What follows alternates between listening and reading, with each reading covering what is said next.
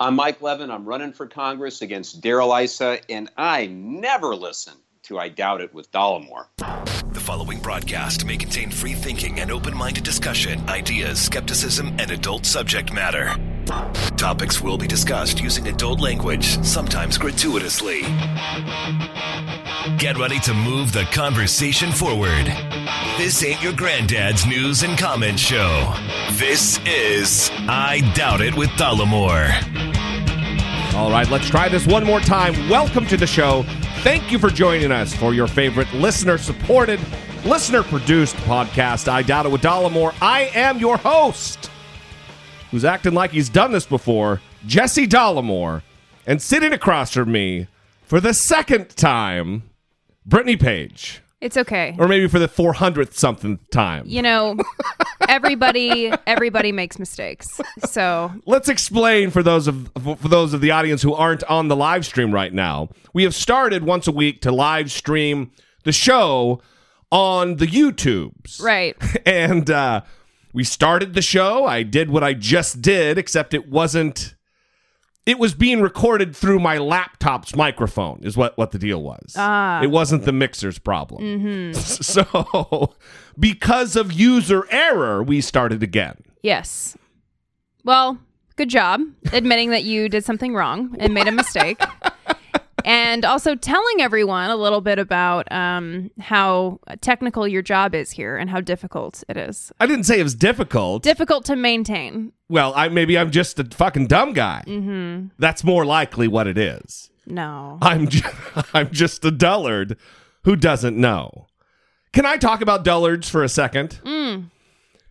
Anybody who fucking goes on Facebook after watching a movie that only 0.1% of the population has seen and writes about it, plot lines, is a fucking dullard. Spoilers. Well, I'm talking about spoilers. This isn't just like regular people on Facebook that are doing this. I've seen articles like by Slate as you spill your drink all over yourself. I'm a mess today. This is all right, everybody. Good times. Yeah. We'll see you next time. I've seen articles in Slate just scrolling through my Twitter timeline, and I don't even want to say the title of the article because I think the title of the article is technically a spoiler. Yeah. If they're given plot points, even controversies of plot points that you didn't know before you walked in the movie, that's a spoiler. Yes, it's the title is about something you learn in the movie about a character. No fucking good, and it's man. not specific, but still, it's telling you information that you didn't know going in. Look, and that's just a news article. The title of a news article. I'm not even like a Star Wars nerd who is going to be outraged by details because I want to learn about it then. That's not me at all. Yeah, I enjoy the movies because they're good movies, but I really don't. Yeah. Have any affinity to the Star Wars thing. Yeah. Any of that. But if it's a movie I want to go see, don't fuck it up for me. Like, I've been seeing lots of posts on Facebook, and I'm avoiding if I even see, oh, it's Star Wars and this is what I just fucking scroll past it really quick. Yeah. What's with people? I don't know. And I think this happened a lot with Game of Thrones, too. I mean, you have these organizations that want to get clicks. And so what is going to get clicks? The most popular TV shows and movies, obviously. But not everyone has seen those. So it's not exciting for the people who haven't watched it yet. And that's many people, as you previously stated, because not everyone wants to go wait in line for 2 hours to see Star Wars. On an opening weekend. Or longer. I don't know how long people probably had to wait in line. I'm sure it might have been like all day. I don't know. If it's a longer than 10-minute line, that's too long a goddamn line. Yeah. Just wait a week. Yeah, that's exactly right. And the line will probably go away during certain times. I don't know. I remember the first time that we ever went to a movie and I thought, oh no, it'll be Christmas Day. There'll be no line. Yeah. Holy shit. Well, I think you had never been a movie on Christmas type guy. Oh yeah, of course not. No. Yeah. So. I was too busy worshiping the newly born Lord. Yeah. On the Christmas, Jesus' birthday and all. Yeah, but a lot of people go to the movies on Christmas. We have stories in and about that as well, but we will save those for another day. Yes. I guess the moral of the story here is Look, dicks, don't spoil it for everybody. And I've been guilty of it. I guess we're not done because I want to tell a story. When we watched the season finale of, or maybe it was the last few episodes of Breaking Bad, I was quick to Twitter or Facebook and mentioned one of the key characters that died. I don't know why. I don't want to spoil it for everybody else. And even It's though like 5 years later. 5 years later. That's how serious you take this. Yeah, and somebody called me out for it. And I felt, at the very moment, I felt very, very terrible. Because in my mind, everybody else was watching the TV show along with me. Okay. Well, I have other stories for how you're a dick because... Wow. We have been very nice. We've been watching movies, and in the this first is different. and no, it's not. Yes, it no, is. it's not. In the first few minutes, you will lean over to me and say, "Oh, this is what's going to happen by the end," and you spoil the movie for me. That's a guess. That's not a spoiler. Okay. I don't have any information that you don't have. But the guess is correct, and so it ruins the movie because then I'm like, "Oh, great, yeah."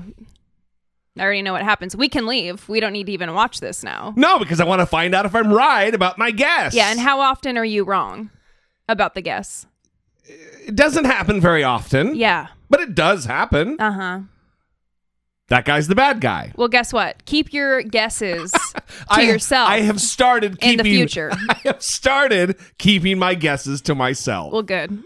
What do you mean, well, good? You know I have. I don't do that as often. I don't know that. Sometimes it's like a Tourette's tick, though. I have no control over it. It just needs to come out. I need to tell someone. Yeah, because you have to prove to everybody that you know. You know it's going down, right? Listen, you have the choice to go to movies with me. You don't have to go to movies with me. Oh, is that Jesse tooting his own horn in the movie theater, ruining the movie for everybody in the first 5 minutes? For everybody. Yeah. Mm-hmm. I don't get up and get in front of the screen and, hey, everybody, this is what I think is going to happen. I just whisper it calmly to you. Yeah. All right. Let's somehow transition from this riveting conversation to that of our current climate. I don't know why there's an N in climate at the end there, of sexual harassment, sexual abuse, and the new world in which we live. We've got a couple voicemails about it. We're going to start there. Hi guys, this is James from Georgia, and I wanted to call in with a question about the sexual harassment, rape, and rape culture topic we've been discussing here as of late. And specifically, I wanted to get the input of Brittany, because Brittany, I know that you are, well, you're a woman, and that goes without saying, but it's important in this particular conversation. And you are a skeptic who often looks at the other side of arguments. You're very open-minded. And as a woman, you have your own certain perspective. That doesn't necessarily match the perspective of all women globally, but I still think it's an important take to have. So my question is this: what do you do about the gray area? And let me tell you what I mean by that. I mean, there are a lot of women out there who are confident, who know themselves well enough that they are fearless and will have sex just for pleasure, just for fun, sometimes with a random partner or multiple partners. These people actually exist.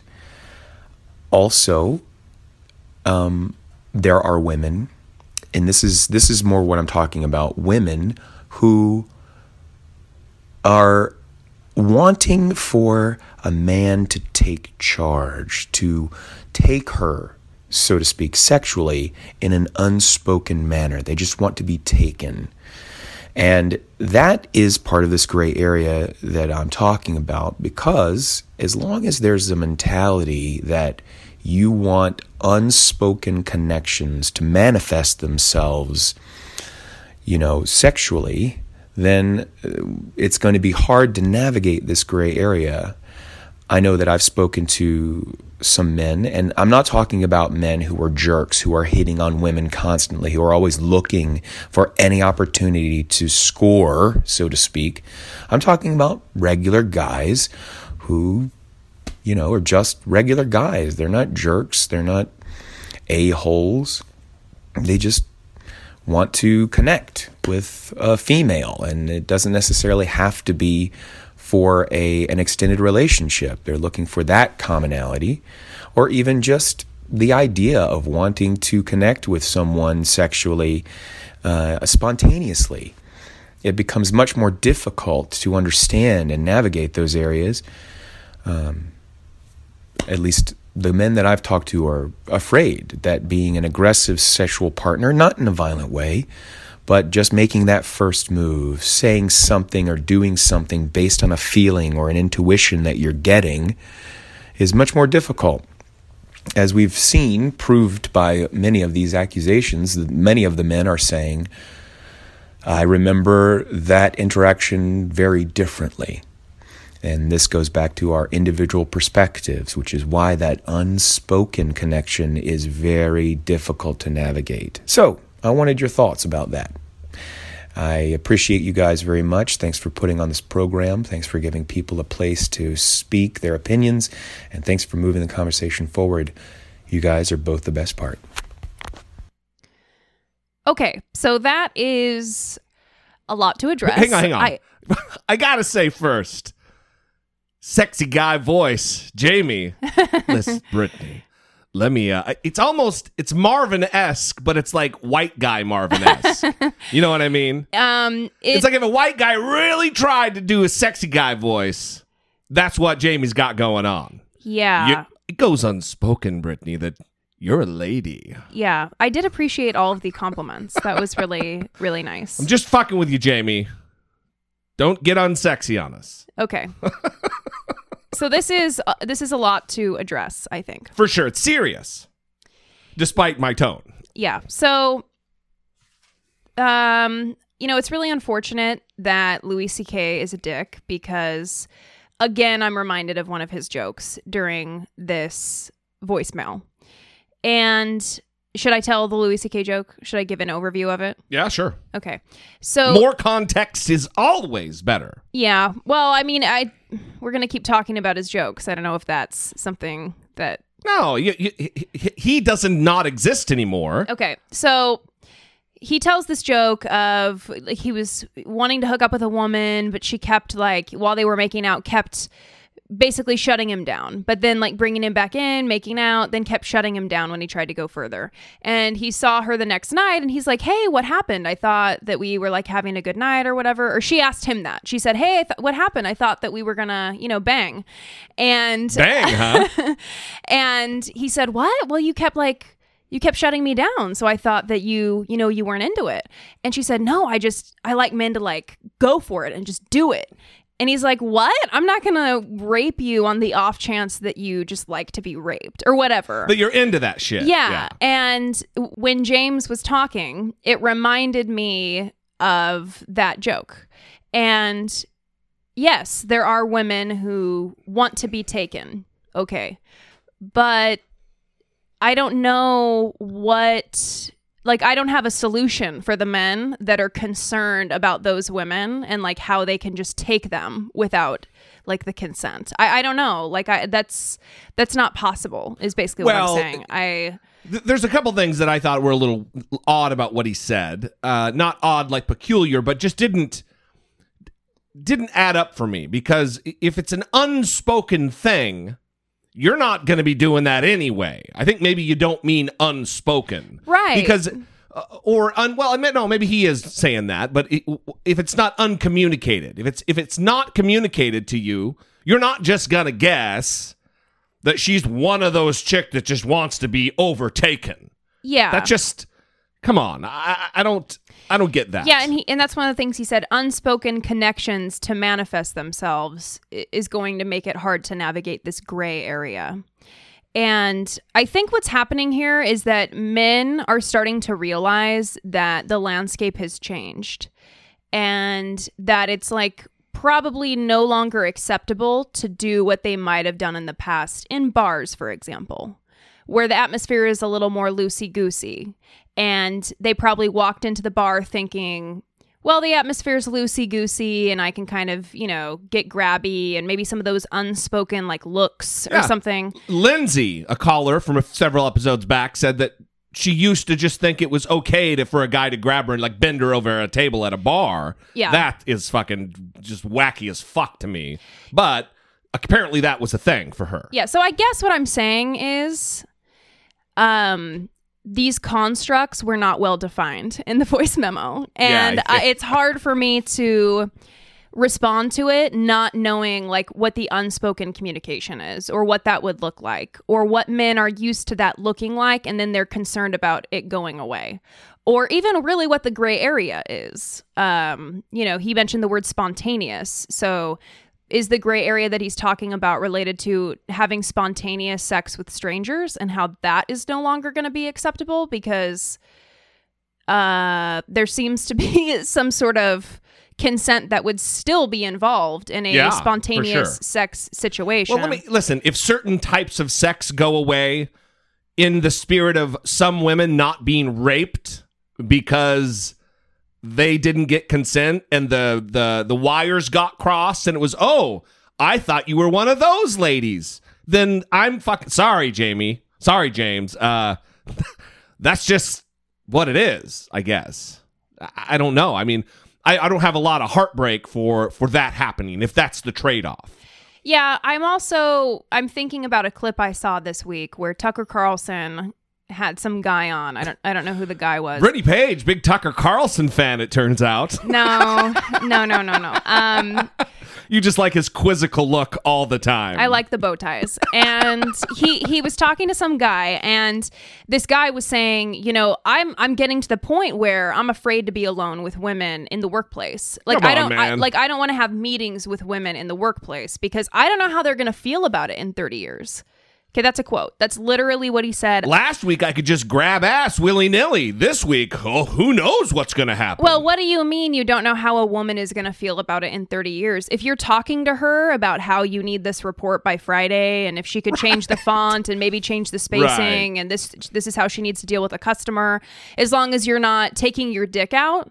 Or talking about taking your dick out. Yeah, or talking about her chest, or, as long as those things aren't happening, then you don't have to worry about how she's going to feel about it. This seems to be the easy way for that guy are you at work? Keep it about the work, guy. I mean, are you guys going to go out to dinner tonight and go see the movie afterward? That seems appropriate. Right. Are you going to go and jerk off at the movie after work? Maybe not appropriate to talk about at work. Yeah. So what I'm saying is, damn. I think that what James is. By the way, we're not lumping James into this. No. So what I think James is describing, and when he describes his male friends coming to him and expressing these concerns, I think that that's happening in a lot of circles where men are coming together and expressing these concerns and trying to navigate the changing landscape. And I'm sure that's scary, but look at the other arenas in life where we judge people for not accepting progress or not making changes. Yeah. This is like the criticisms that liberals have of conservatives or people like Roy Moore. Things are changing, and now it's time to talk about how they're changing, and that's really what we're doing here, but also accept that maybe certain ways of being in the world are going away. And consent is important and it's needed. And, it's interesting. Imagine if we were the behavior that was acceptable 2 months ago, and I use acceptable super, super fucking loosely.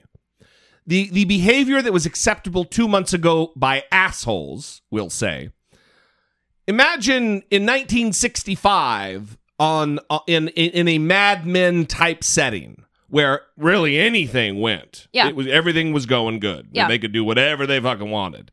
Assholes, sexual predators, defilers of women, disrespecters of women, violators of women in that kind of an era. If that kind of an office atmosphere really truly existed, and after the last couple months, I believe it did. Mm-hmm. But imagine if you told them about 2019, Jesus Christ, 2015, 2016. Yeah. What they wouldn't be able to, they would have thought, oh my God, how are we going to get by in the day without patting a secretary on the ass? It's the same thing. this is all progress. This is a step into modernity, moving forward with equality for everyone. If you wouldn't want to be touched against your fucking will, and I know we're not really talking to anybody here because our audience is a decent group of human beings. Right. Well, then if it's not good for you, it's not good for her. You know?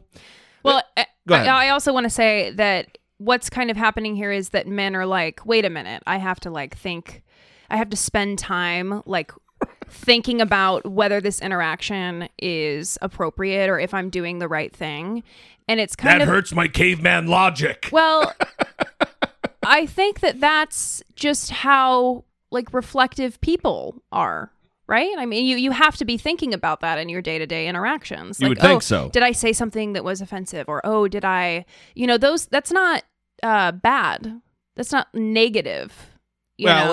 Listen, it's no different than communication, I think. I make mistakes. Just communication. I make mistakes all the time in communicating. Yeah. And sometimes I make mistakes enough that I want to set the record straight. Yes. And apologize. Yes.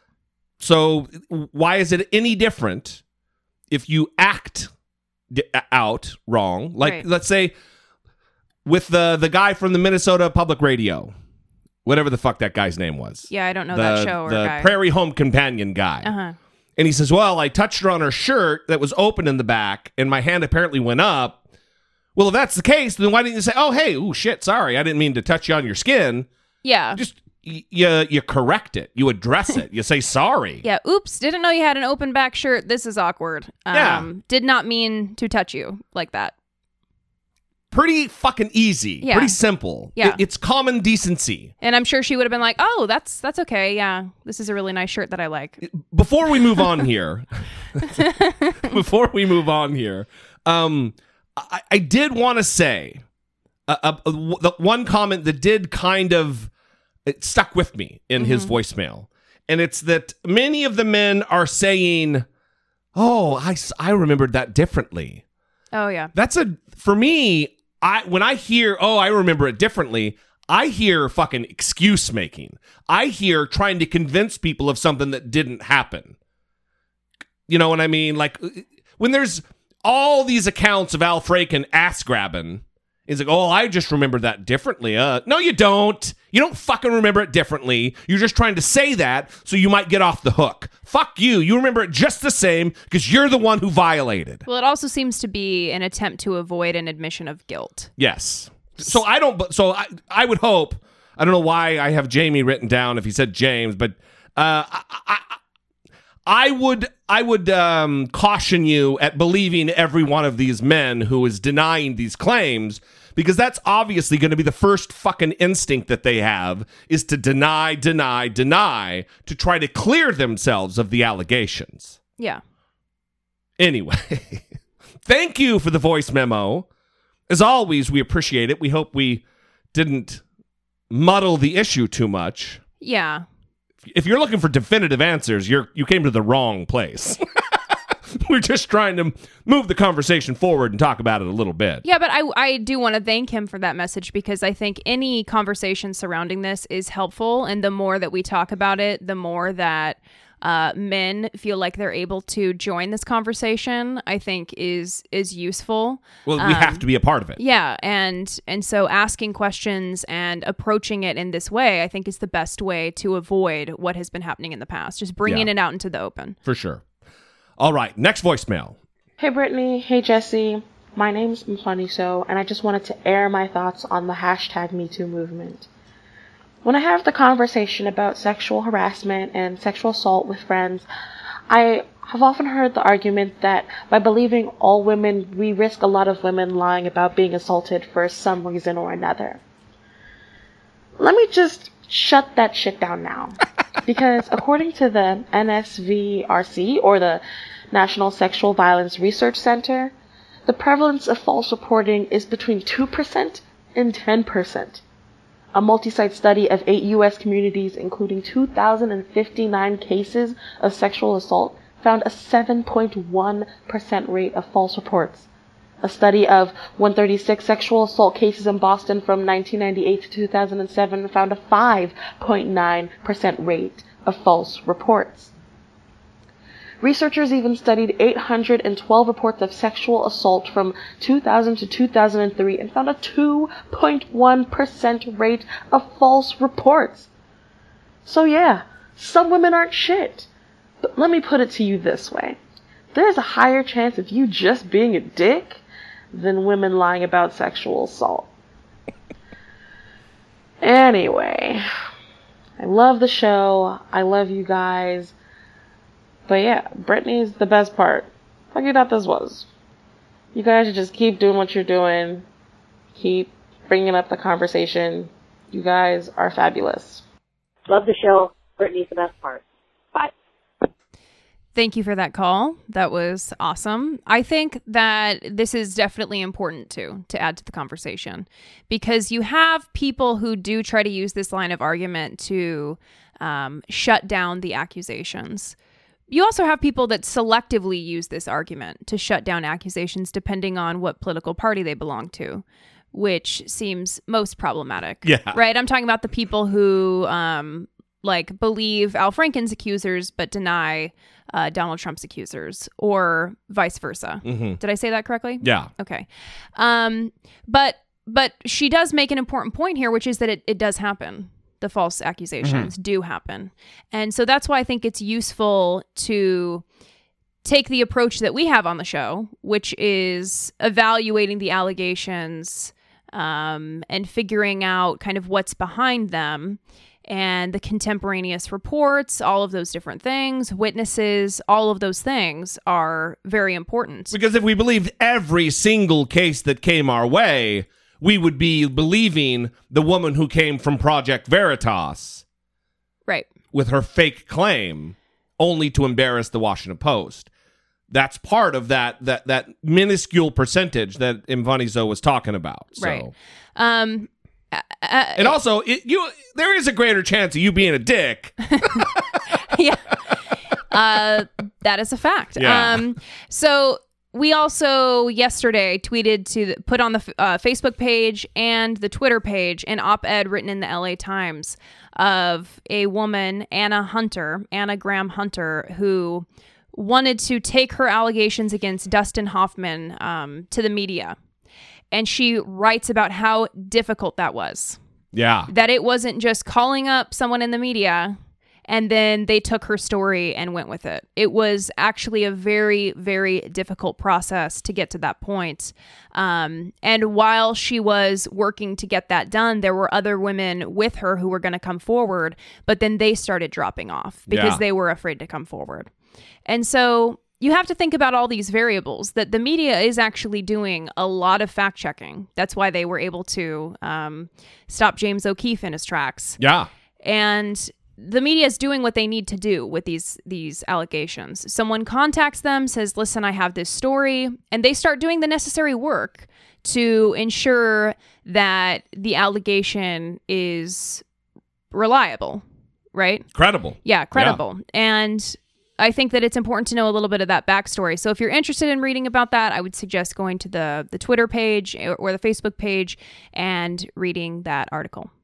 Thank you guys for the voice memos. We appreciate it very much. I think we have one more email, and then we'll move on. This is from Raina. Raina! Dear Jesse and Brittany, I just wanted to offer my thoughts on the issue of sharenting, which was brought up during the previous show.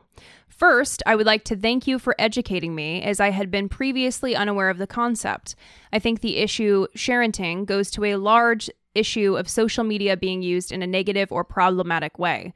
We now live in a society that I feel, at times, believes that everything is for public consumption. Obviously, this is not the case because there are some things in life that should remain private, especially children. I'm not sure why there are parents that choose to use their children for likes or retweets, but as someone who has lost a child, I find it wholly unacceptable and not even something I could conceive of. I would like to echo Jesse's point that children are not their parents' possession or property. They are not even extensions of their parents. I know my experience is anecdotal and thus obviously cannot be extrapolated to generalize the entire population, but I was raised by two wonderful, loving parents who allowed us to be dynamic, beautiful, intelligent, caring individuals. We were never the children of Marilyn and Jesse Lamar Turner. We were Raina, Shervana, Jarrell, and Kivion. Our parents never violated our right to choose for ourselves to be who and what we wanted and never used us for attention. I pray that Keaton Jones has such amazing people as my parents were to me in his life currently, but if he does not, I hope and pray he finds them. I absolutely love both of you. Brittany is the best part, but Jesse D, you are a hashtag semi-classy bro. Love the show. Brittany's the best part. Bye. Semi? How fucking dare you, Raina? Mildly. I'm mildly semi? Yeah. That's like a quarter. Semi would be like half. If I'm a mildly semi, that's even worse. I don't even know if I want to respond to the email because that's a slight. Well, the rest of it was filled with praise. As always, Raina with the powerful emails. Thank you for sharing. Yeah. Sharenting is something that we've talked about a couple of times, like we mentioned last time. We got shit for it the first time. We did. Yeah, it was a firestorm of website, like everywhere where there's an ability to communicate with the show, including like Facebook comments on the goddamn on dollamore.com, which that's happened so rarely. What are you talking about? Well, they actually left comments on the website because there's a thing where you can leave a comment. Right. Yeah, well, even there, they were like, fuck you, this is lame. Yeah. Well, and I appreciate Raina sharing her perspective. Yeah. Because it's, we already talked about it, so everyone already knows how we feel, but it isn't as though you can't share anything, but I think people can be a little too loosey-goosey with the info, not realizing that the people that they're raising are going to be adults and may not want certain things revealed about who they are. Like that's up to them, even though they're kids. Well, it's one of those progressive things that, it's not like right when they're adults, all that information is revealed to the world. It's even as children, their children friends are going to see those pictures and maybe start teasing them and fucking with them. And that informs how they view the world. And it's just a snowball effect. And if they're in the very beginning of their development socially being fucked with because of something you put online as a parent, you're causing your kid torture and pain and misery. And what loving parent would want to do that? So it's not don't share pictures of your fucking kid. It's be thoughtful about the manner in which you do it. And what's the motivation? Is it to bring some satisfaction to your life that you feel like you're lacking? If that's the case, then maybe check yourself. But if it's because you want to share this beautiful moment of your kid's life, then do that. But just be more forward-looking. Yeah, I mean, there's certainly many variables to consider, especially, like, I have friends who don't post pictures of their kids on their social media. They have a special app that they post the pictures to, and it's people that they have invited to look at the photos so that they aren't putting it out there for, a random they might have added that they don't really know, or someone they went to school with when they were in 5th grade that they don't know anymore, things like that. So you can kind of control the information. So there are also those resources out there. But I don't know. Thanks for the email, Raina. Yeah. We love you and we appreciate you. And to the callers, we love you and appreciate you as well. 657-464-7609. Of course, you can always email a voice memo from your smartphone to idoubt@dollamore.com. We appreciate any and all feedback, even the negative stuff, that we get. Support for I Doubt It with Dollamore comes from generous, engaged, intelligent, and good-looking listeners like you by way of Patreon. Your support on Patreon for as little as $1 a month helps keep the show going and move the conversation forward one podcast at a time. If you would like to join the ever-growing family of supporters, please visit patreon.com/IDoubtItWithDollamore. We do not have any new Patreon supporters. All right. But that is okay. That is okay. Because you can always become a Patreon supporter. Oh, very nice. I see what you're doing there. Yeah. So if you go to dollamore.com/Patreon, you can join the Patreon family, and we have various rewards. We send stickers out for people above $2. We have the Google Hangouts for people above whatever amount. It's on the thing. It's on the website. Yeah, I don't have it memorized. And of course, we are live streaming. We're live streaming right now. People This are watching very us right moment. now. We are performing like monkeys right now. We are not performing. We're doing the same thing. You know what you need to do is if you have the YouTube window open, close it so you forget about it. I don't have it open. Okay, good. Yeah, because I have to read things. You have to read things. Yeah, so I felt attacked just now, so I forgot what I was saying. You felt attacked? Yeah, quit attacking What me. a weirdo. It's also the holiday season. Yes. And if you're going to buy crappy shit for your friends and family on Amazon, what? Well, this isn't encouraging people to shop on Amazon. I'm saying if they're going to do that anyway, they're not going to stop because I said it. If they're going to do it. They're certainly not going to do it when they are being preemptively judged for what they might buy I don't on know Amazon. what they buy. You're calling it crap. If you're going to buy wonderful, glorious gifts that'll last a generation's worth of memories and lifetime on Amazon.com. Exactly. Go to dollamore.com/Amazon because, if you're going to spend your money there anyway, why not help support your favorite show filled with news and ridiculous comment?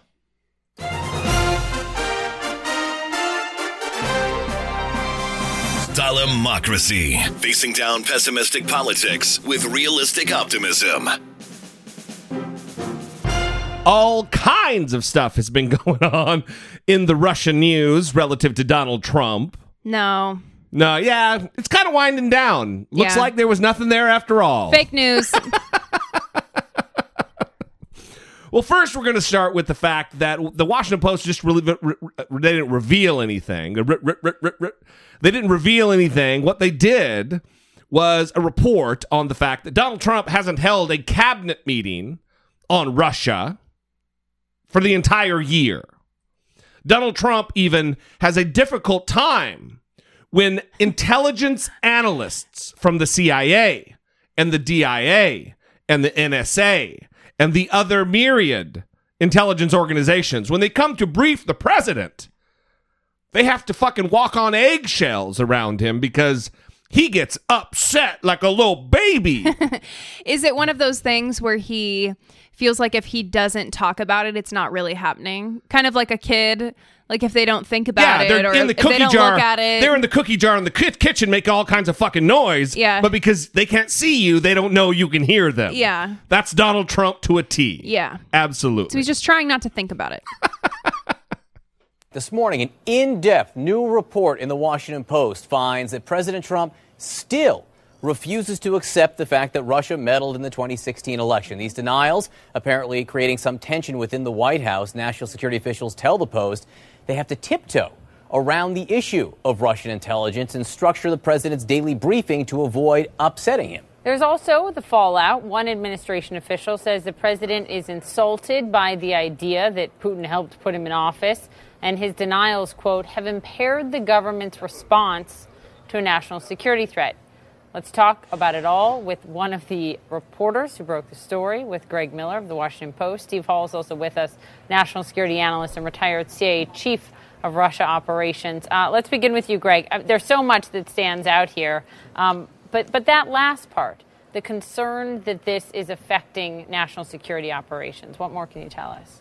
I mean, that to us was the organizing principle for our reporting. We wanted to understand what are the real implications across the government of this position that Trump has taken on election interference, on his refusal to accept it.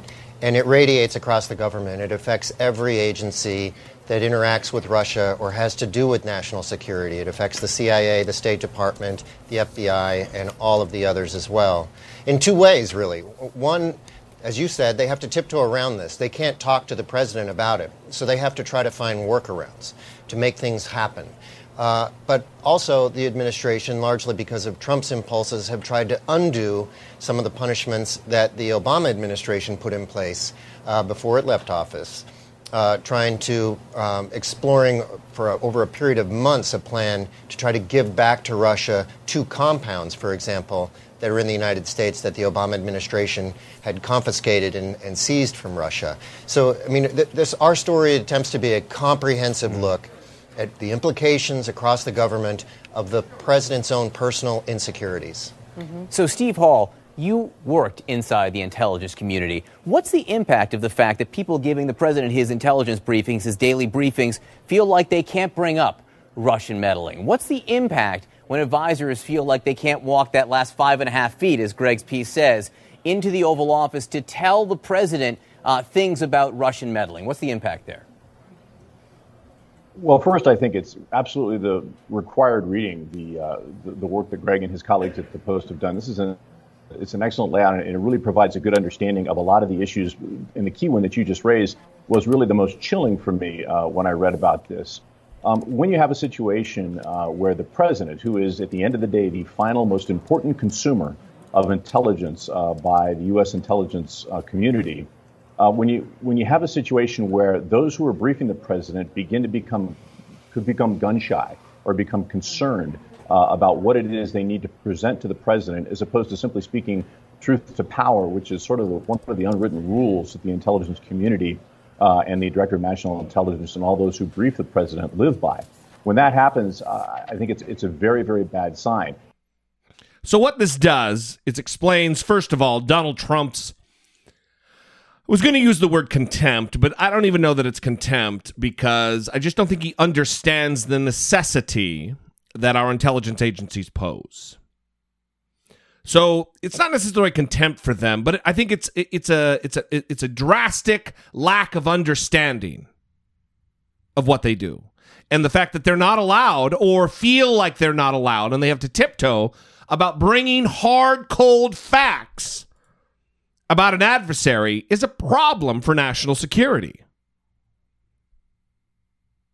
And they need to feel free and unencumbered where it relates to bringing information to the President of the United States, with whom the buck stops. Well, and think about this. I'll try. They're like walking on eggshells because he is so... is he so amazing? No. He's not so amazing. No. Because he's so vulnerable. Yeah. And so... I don't know, the only word that comes to mind is sad, because it really is tragic and sad that we have a president that can't even handle them talking about certain things because it makes him feel like he's not legitimate. You know, that's what they talked about. Yeah. That he doesn't want to hear about Russia meddling in the election because he feels like he was elected legitimately, and he doesn't even want them talking about it because he doesn't want that idea in his head. It's so threatening to him. Yeah. I think it might also be this. There are times when I'm stressed out in my life, like in the past, stressing out about bills, let's say. Mm-hmm. I'm a procrastinator by nature. So if bills are piling up, when I was a younger man, I would ignore them. Okay. Because it stressed me out to think about them. But ignoring them only exacerbates the problem. Yeah. So maybe it's one of those situations, and I don't know why I'm putting myself in a position to align myself with Donald Trump in any way. I know. Why are you defending him? But maybe he's No. Okay. I'm not defending him. It's a fucking idiotic way to think. You're but just explaining it. Maybe he's stressing out. Like, he doesn't want to even hear about Russia because it's so all-encompassing in his mind, and it's an ever-present threat. And so he doesn't want to hear about it because he's putting it off, not thinking about it. Well, these are just all so problematic for a president of the United States. Yeah, for a leader. Yeah. I mean, you need to be someone that can manage your own stress. Yeah. That can problem solve. Yeah. That can understand if that's a quality that they have it and address it. Yeah. And stop it from interfering in their day-to-day duties, their requirements. I mean, he needs to be involved in these conversations. He needs to understand facts. Well, especially for the fact that it's not getting any better. Robert Mueller has now obtained tens of thousands of emails from the transition team. Does this mean that we can stop saying her emails and now we can start talking about his emails? Now, keep in mind, the transition emails, they present a wonderful treasure trove of information from which Robert Mueller has very likely, almost certainly been asking questions of witnesses based on the information that they have.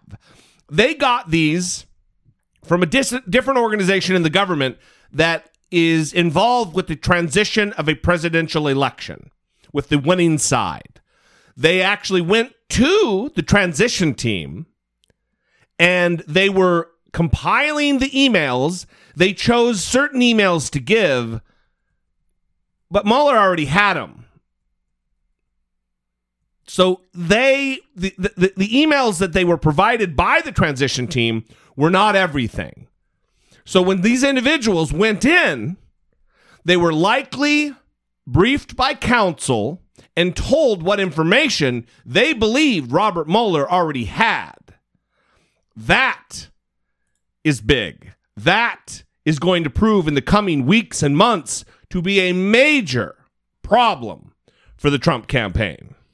Robert Mueller's team is preparing to interview President Trump's private lawyers, but it's also been forced to defend itself against new attacks from members of the Trump transition team, Republican lawyers, and the conservative media. At issue here is tens of thousands of emails sent by members of the transition team. The transition team's lawyers say Mueller got those emails illegally and argue that the documents should have been protected. But the special counsel's office says it has followed the proper legal channels, and legal experts say the emails are fair game because they were sent from government accounts. CNN's Boris Sanchez explains how this latest round of attacks will affect the investigation moving forward.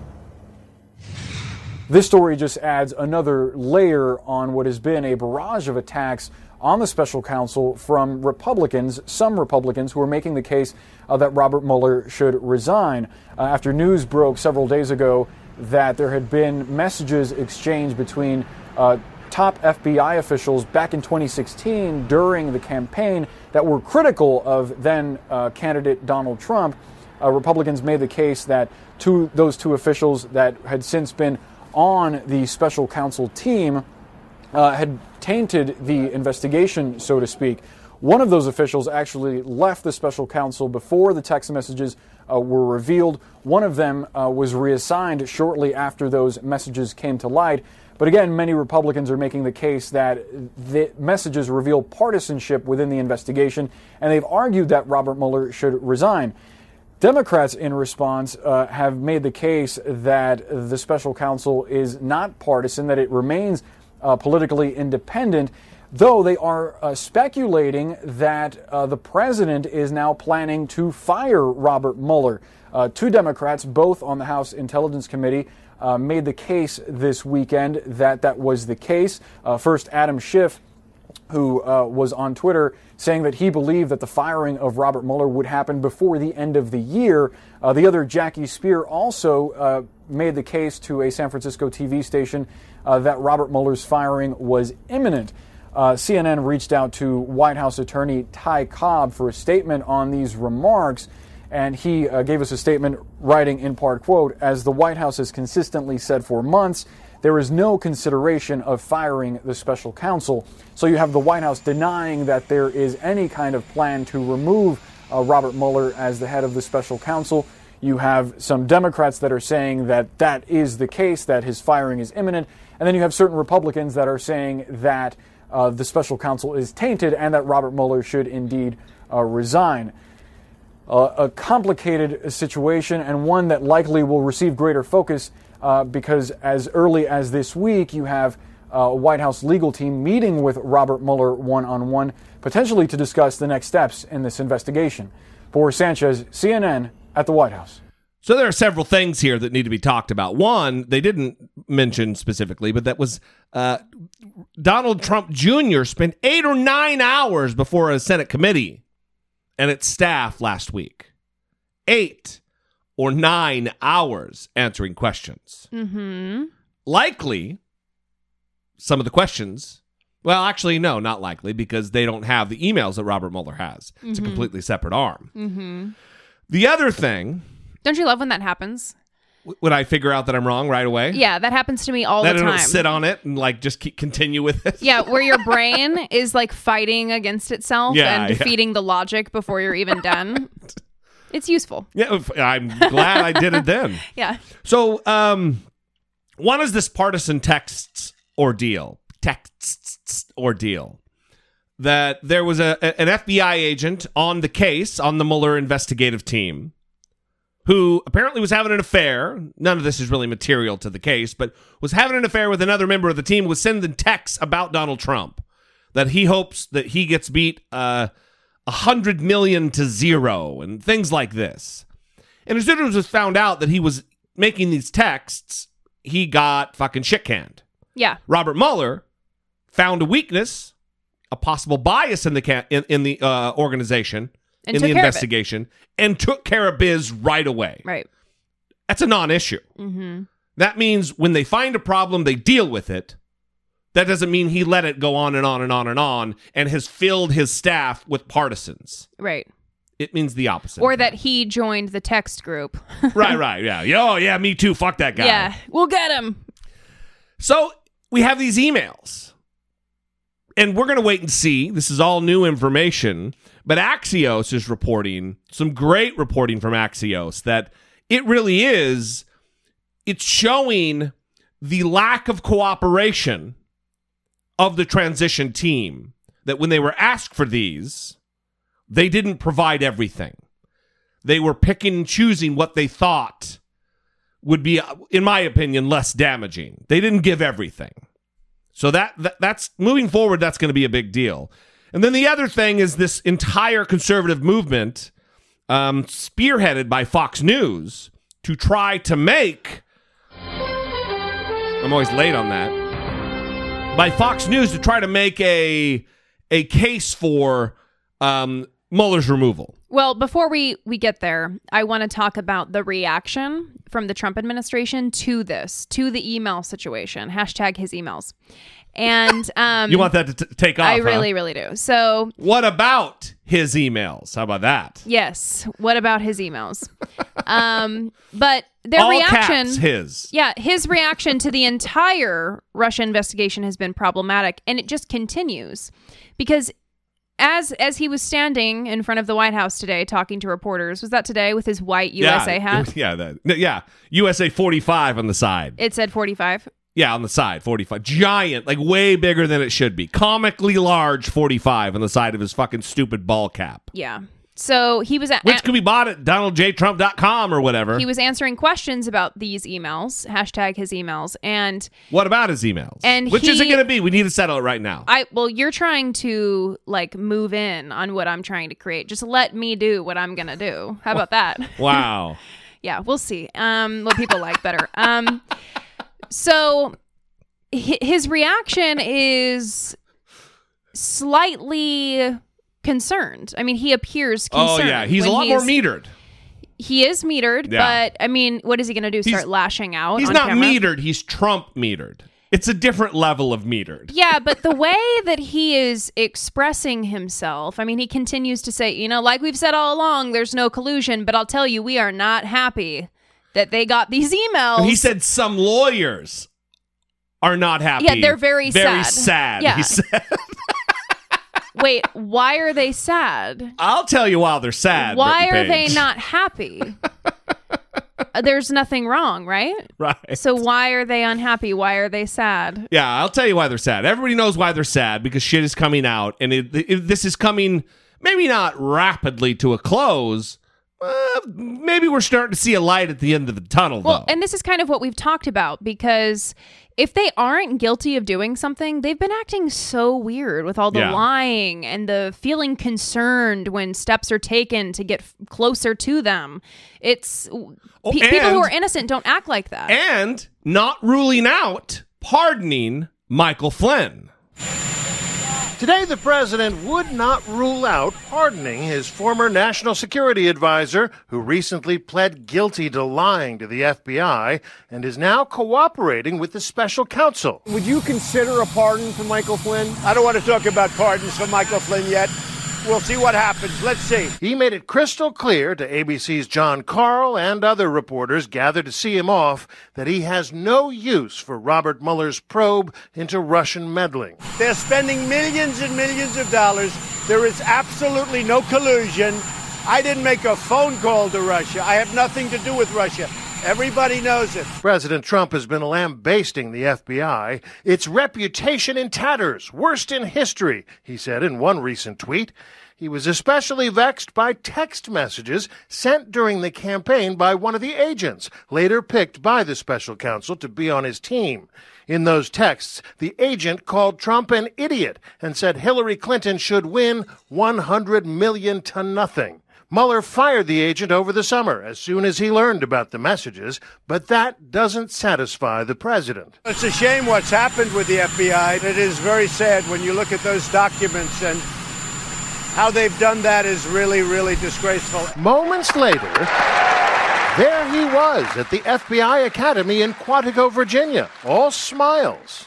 Sitting next to him, Attorney General Jeff Sessions, who has himself been feeling the president's wrath for recusing himself from the Russia probe. I have the honor to introduce someone who supports law enforcement officers just as he promised, 100%. And in Quantico, the president didn't utter one word of criticism of either Jeff Sessions or the FBI. I have so many friends that are police officers. Oh. So many people in the FBI. Yes. These are great, great people. The best.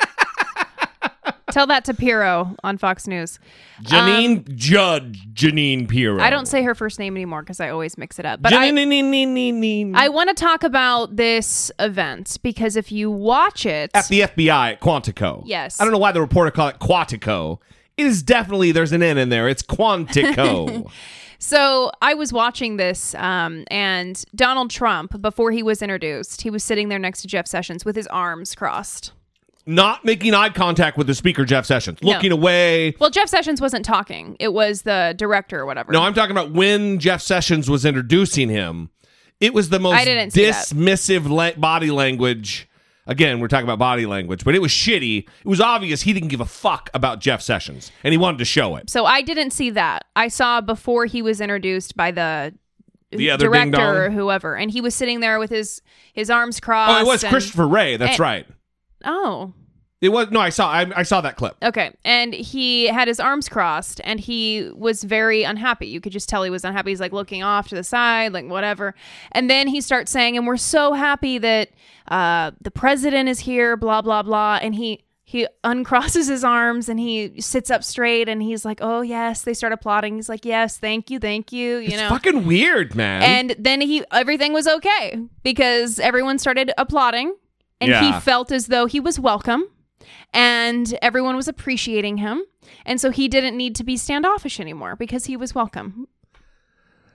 You're the president. Yeah. You don't need to wait for people to start clapping for you and when make you feel appreciated. When do you think it's going to sink in?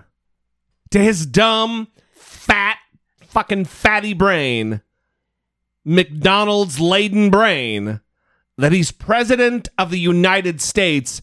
Every room you're in is a big deal for everybody else in the room. Yeah. I think never, because he is so insecure and he constantly needs that reinforcement. They should just like knock him out one night and implant like some kind of a device in his brain that every time he walks, it's hail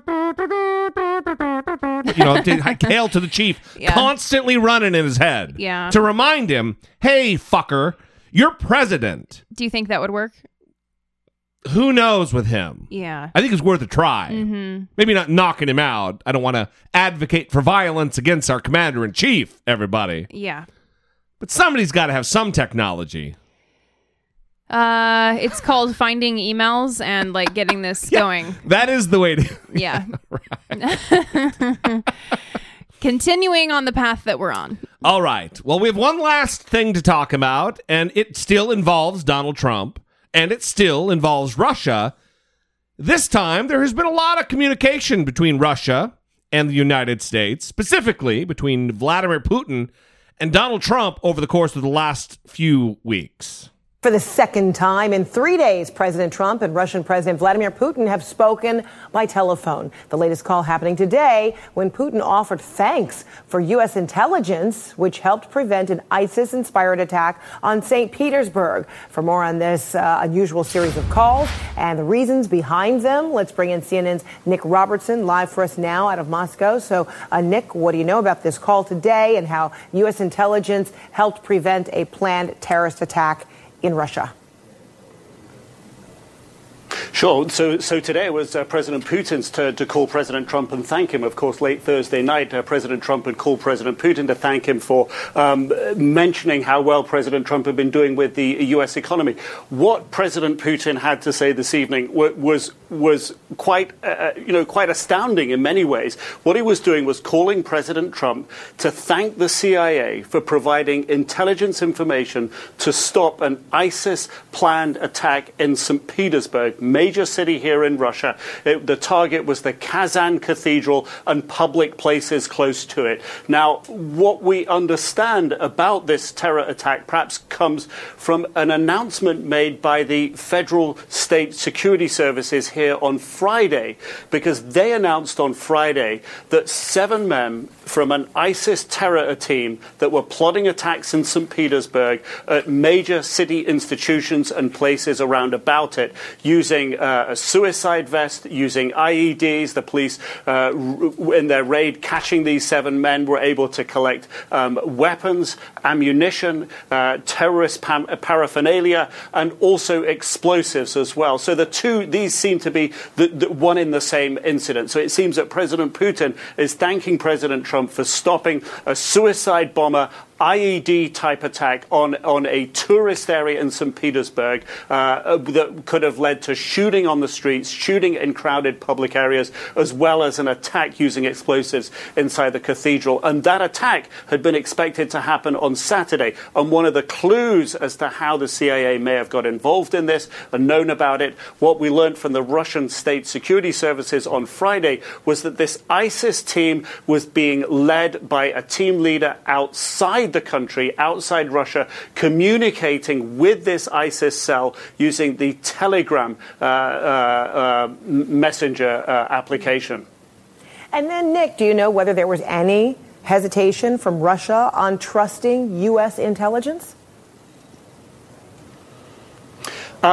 It's not clear at the moment. What we have heard from the Russian side this evening is that they now say that they would provide any information and intelligence immediately to the U.S. side if they understood that the United States or its citizens or its interests were under threat from a terrorist attack. So that commitment comes this evening. But also there's an insight from John Huntsman, who's the U.S. ambassador here. On Friday, he posted, and this is when those arrests originally happened. Of course, at that time, we had no idea of the CIA's connection to the arrest. But on Friday, John Huntsman, the U.S. ambassador, tweeted a video posting saying that he expected improved cooperation between the United States and Russia, and one of those areas where there would be improvements was over security. All of this is pretty good news. I play this because I want to talk about the cynical skeptic in me. First, let's address why this is good news. I'm glad we're communicating with Russia on matters of security, of stopping potential terrorist attacks that would kill innocent human beings. Because the Russian people are not our adversary. The Russian government is our adversary, just as the Iranian people are not our enemy. It is their government that is the problem. So, when we communicate and we thwart an attack that then we get thanked, that's all great. Where my spidey sense starts tingling is, why is this all public? Why are they making all of this public? I am suspicious and contend that it's possible that it's because they want to warm the American hearts to the relationship with Russia. They're not all that bad. We're helping them. We're saving lives. They've pledged that they'd give us information now. That's a warm relationship. Right. I can't think of a time when news like this became public so directly between leaders of a country. Mm-hmm. Like, when's the last... I'm sure we share intelligence information all the time. Right. When's the last time Vladimir Putin came out and said, oh, hey, thank you, Donald Trump. Thank you so much for helping us. I always do the Dracula. But why? Yeah. It seems to me that's maybe I'm just being cynical. I'd love to know what everybody else thinks. Well, I think it's fair to be cynical. I think it's fair to be suspicious of Vladimir Putin and his motives for doing anything. Yeah, really. For sure. He knows that Donald Trump supporters view Russia and Putin and his relationship with Donald Trump favorably. Yeah. So he doesn't need to And he knows the rest of the sane people in the country do not. Right. And so that is probably something that he wants to change. Yeah. And I suspect that you're correct in your assessment. Wow. Oh. Does everybody hear that? Does everybody hear that? Brittany Page. Yeah.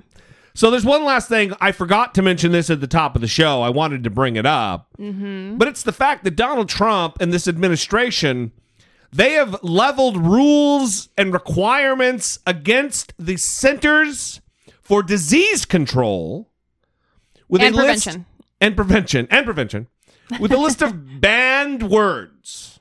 Yeah. So policy analysts at the CDC in Atlanta were told of the list of forbidden terms at a meeting Thursday with senior CDC officials who oversee the budget, according to an analyst who took part in the 90-minute briefing. The forbidden terms are vulnerable, entitlement, diversity, transgender, fetus, evidence-based, and science-based. Evidence-based and science-based. Well, listen, in some instances, they were given alternative phrases that they could use. Of course they were. So, for example, instead of science-based or evidence-based, they could say, quote, CDC bases its recommendations on science in consideration with community standards and wishes. You know, because wishes and science. You need... Also, you need to worry about what the community standards are. Keep in mind, there are hundreds of school districts across the country that have problem with evolution being taught in their classrooms because of the standards of that particular community. So the Department of Health and Human Services spokesperson Matt Lloyd told the Washington Post that the CDC will continue to use the best scientific evidence available to improve the health of all Americans, and that they strongly encourage the use of outcome and evidence data in program evaluations and budget decisions, because that's where these terms are not able to be used, is in official documents being prepared for next year's budget. Yeah. But this is weird for numerous reasons, because it, like you said, it's the Centers for Disease Control and Prevention. And that seems like it's really important for science and evidence. Yeah, remember the Ebola outbreak and all the mass hysteria that was on the brink of happening related to that. Some would argue it happened, hysteria. They were the ones to combat it. They were the ones to take charge. They were the ones to make policy decisions and to put a plan in action to prevent Ebola from gaining any foothold in the United States. They're fucking important, what they do. And what they do is science-based. It is evidence-based. Yeah, and this seems problematic because it goes with the larger theme of the Trump administration when it comes to issues for like LGBTQ Americans, where the Department of Health and Human Services actually removed information about LGBT Americans from its website when Donald Trump got into office. And the HHS actually dropped questions about sexual orientation and gender identity into surveys for elderly people. So there's like this movement to, again, stop talking about issues that make them uncomfortable. Right. But again, it's a running theme with Donald Trump. That still exists. Yeah. You know, in reality. Yeah. Where people live. Well, the odd thing about like not using the word fetus is Zika. Is Zika. Yeah. These babies who are inflicted with the Zika virus and whatever disease that in neurocephaly. So what is it? Something with their brain and their head. Microencephaly? That's right. That's way better than what I did. I think. So they contract that as a fetus. But because of the Christian sensibilities, you can't call that a fetus, y'all. That's a baby. Yeah. Throw a little whistle in there. I think there was a request to have it live. Well, yeah, especially since the Zika virus that causes birth defects, and it includes important research about the developing fetus. Right, it's a fucking fetus. So it's a fetus. Are they wanting like fetus? Like, are they going to give a suggested phrase for fetus and call it a fully developed baby in the womb? Or like, what do they want? Yeah, if you leave it up to Alabama or Mississippi, you call that a baby, y'all. That's a baby. Just a small-headed baby. That's what they have you do.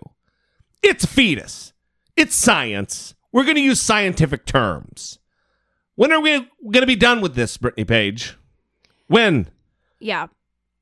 This stranglehold on data and evidence and research and science. Well, so those words, they were told those were banned from the budget documents for next year. For the 2019 budget. In a meeting, but also there were words, the same words, I'll tell them, 3 of them, that were actually flagged in drafts and sent back. And they were told, you need to change these. And that was vulnerable, entitlement, and diversity. Jesus. So they actually flagged these words, sent the budget drafts back to the agency, and said this needs to be corrected. It's a problem. I would like to know how diversity was used. I'm sure it's super problematic the way it was used by the CDC. Yeah, and how diversity being used in the document was problematic. That's what I'm interested to know. Assholes, Brittany Page.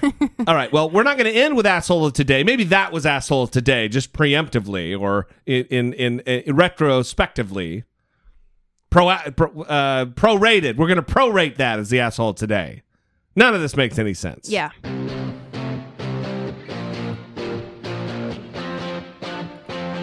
Taking care of biz. Mark Hamill. Mark Hamill's taking care of it. Yeah. Luke Skywalker. Yeah, there won't be any Star Wars spoilers. There's no concern. Bringing there. it full circle. Yeah, but while we're on the topic of Mark Hamill, I do have to say that you love Mark Hamill right now. He was my first crush. Oh, was he? No wonder you're still loving him right now. No, Luke Skywalker was my first crush. Huh. It wasn't, I mean, I know that he is, anyway, it was Luke Skywalker that was my first crush. I used to write about him and George Clooney in my diary when I was in like first grade.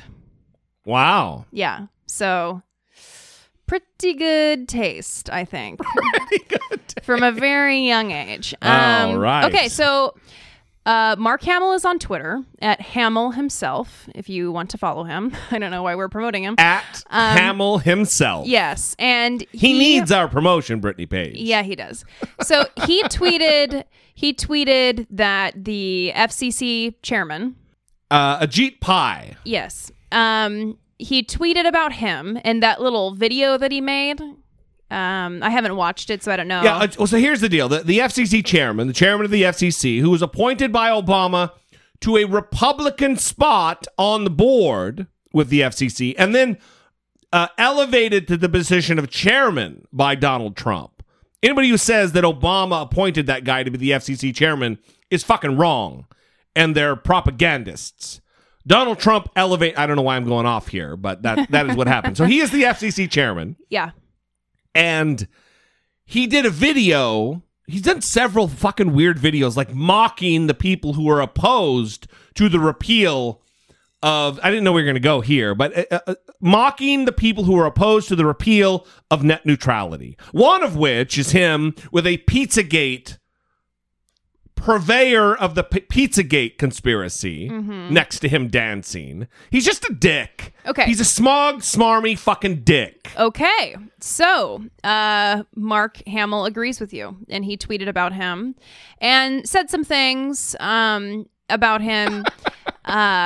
Among them were hashtag a Jedi you are not. A Jedi, because Ajit Pai is also probably like a Star Wars nerd. Well, he just said that he's unworthy to wield a lightsaber. So I don't know if in that video he was... He must have. Yeah, I don't know, but whatever. So Mark Hamill tweets this. Very dismissive, Brittany. Well, Mark Hamill... But whatever. Mark Hamill tweets this, and Ted Cruz decides to enter into a little discussion with Mark Hamill because Ted Cruz, for some reason, hates Hollywood, but is always trying to interact with celebrities. Do you remember when Alyssa Milano shut him down? He tweeted Alyssa Milano about a hug or something, and she's like, no, there's no hug for you or something.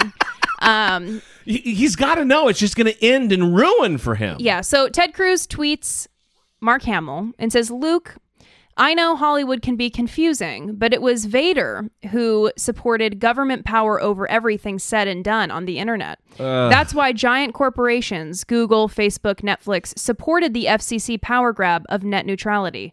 Reject the dark side. Free the net. Okay? That's prick shit, bruh. That's prick shit. So, Mark Hamill responds, retweets Of course it. he does. And says, thanks for smarm-splaining it to me, Ted Cruz.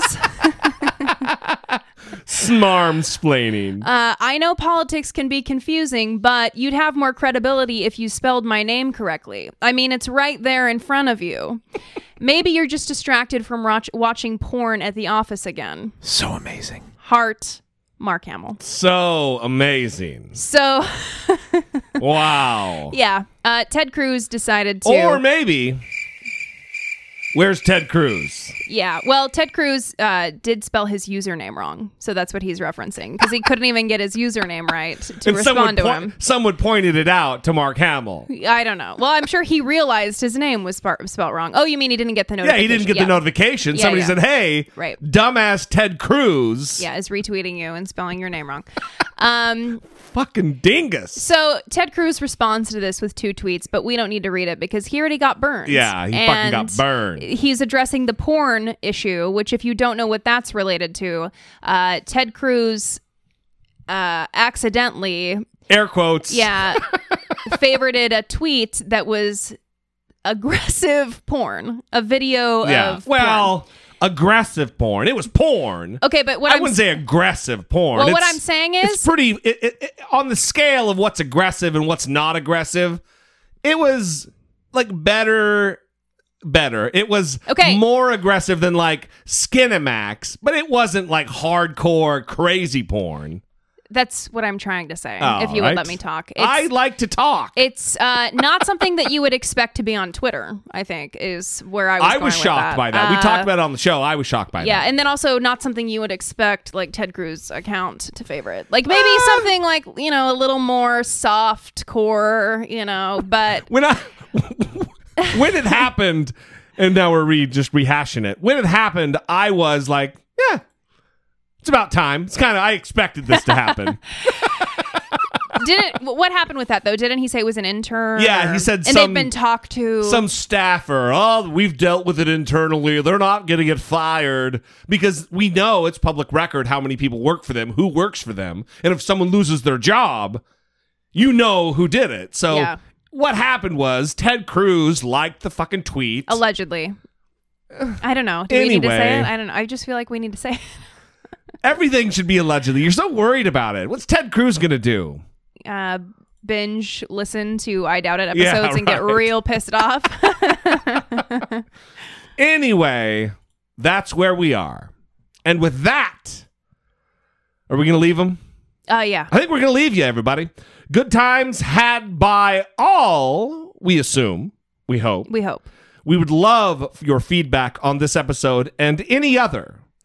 If there's something you'd like to sound off about, 657-464-7609. Of course, you can always email a voice memo from your smartphone to idoubtit@dollamore.com.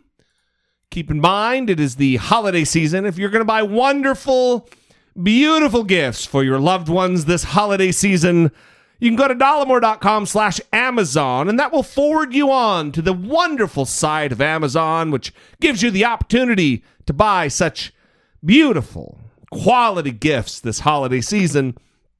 Every little bit goes a long way towards supporting your favorite show that is listener-produced and listener-supported. We would love for you to do that. Is everybody getting what I'm doing here? If you listen to the first part of the show, I'm sure you do. Listen, we love you guys. We appreciate you. Thanks for listening to every single second that you do. Thank you for your support. Tell a friend about the show. We would love your rating and review on iTunes. If you are an iTunes user, it's super easy now. You got the app. All you have to do is scroll down on our page there. Boop. Click a star. Real easy. That shock you? The little boop? Yeah, good times. All right, everybody. We love you. We'll see you next time. For Brittany Page, I am Jesse Dollamore, and this has been I Doubt It. It's like if a white guy really tried to do a sexy guy voice. That's what Jamie's got going on.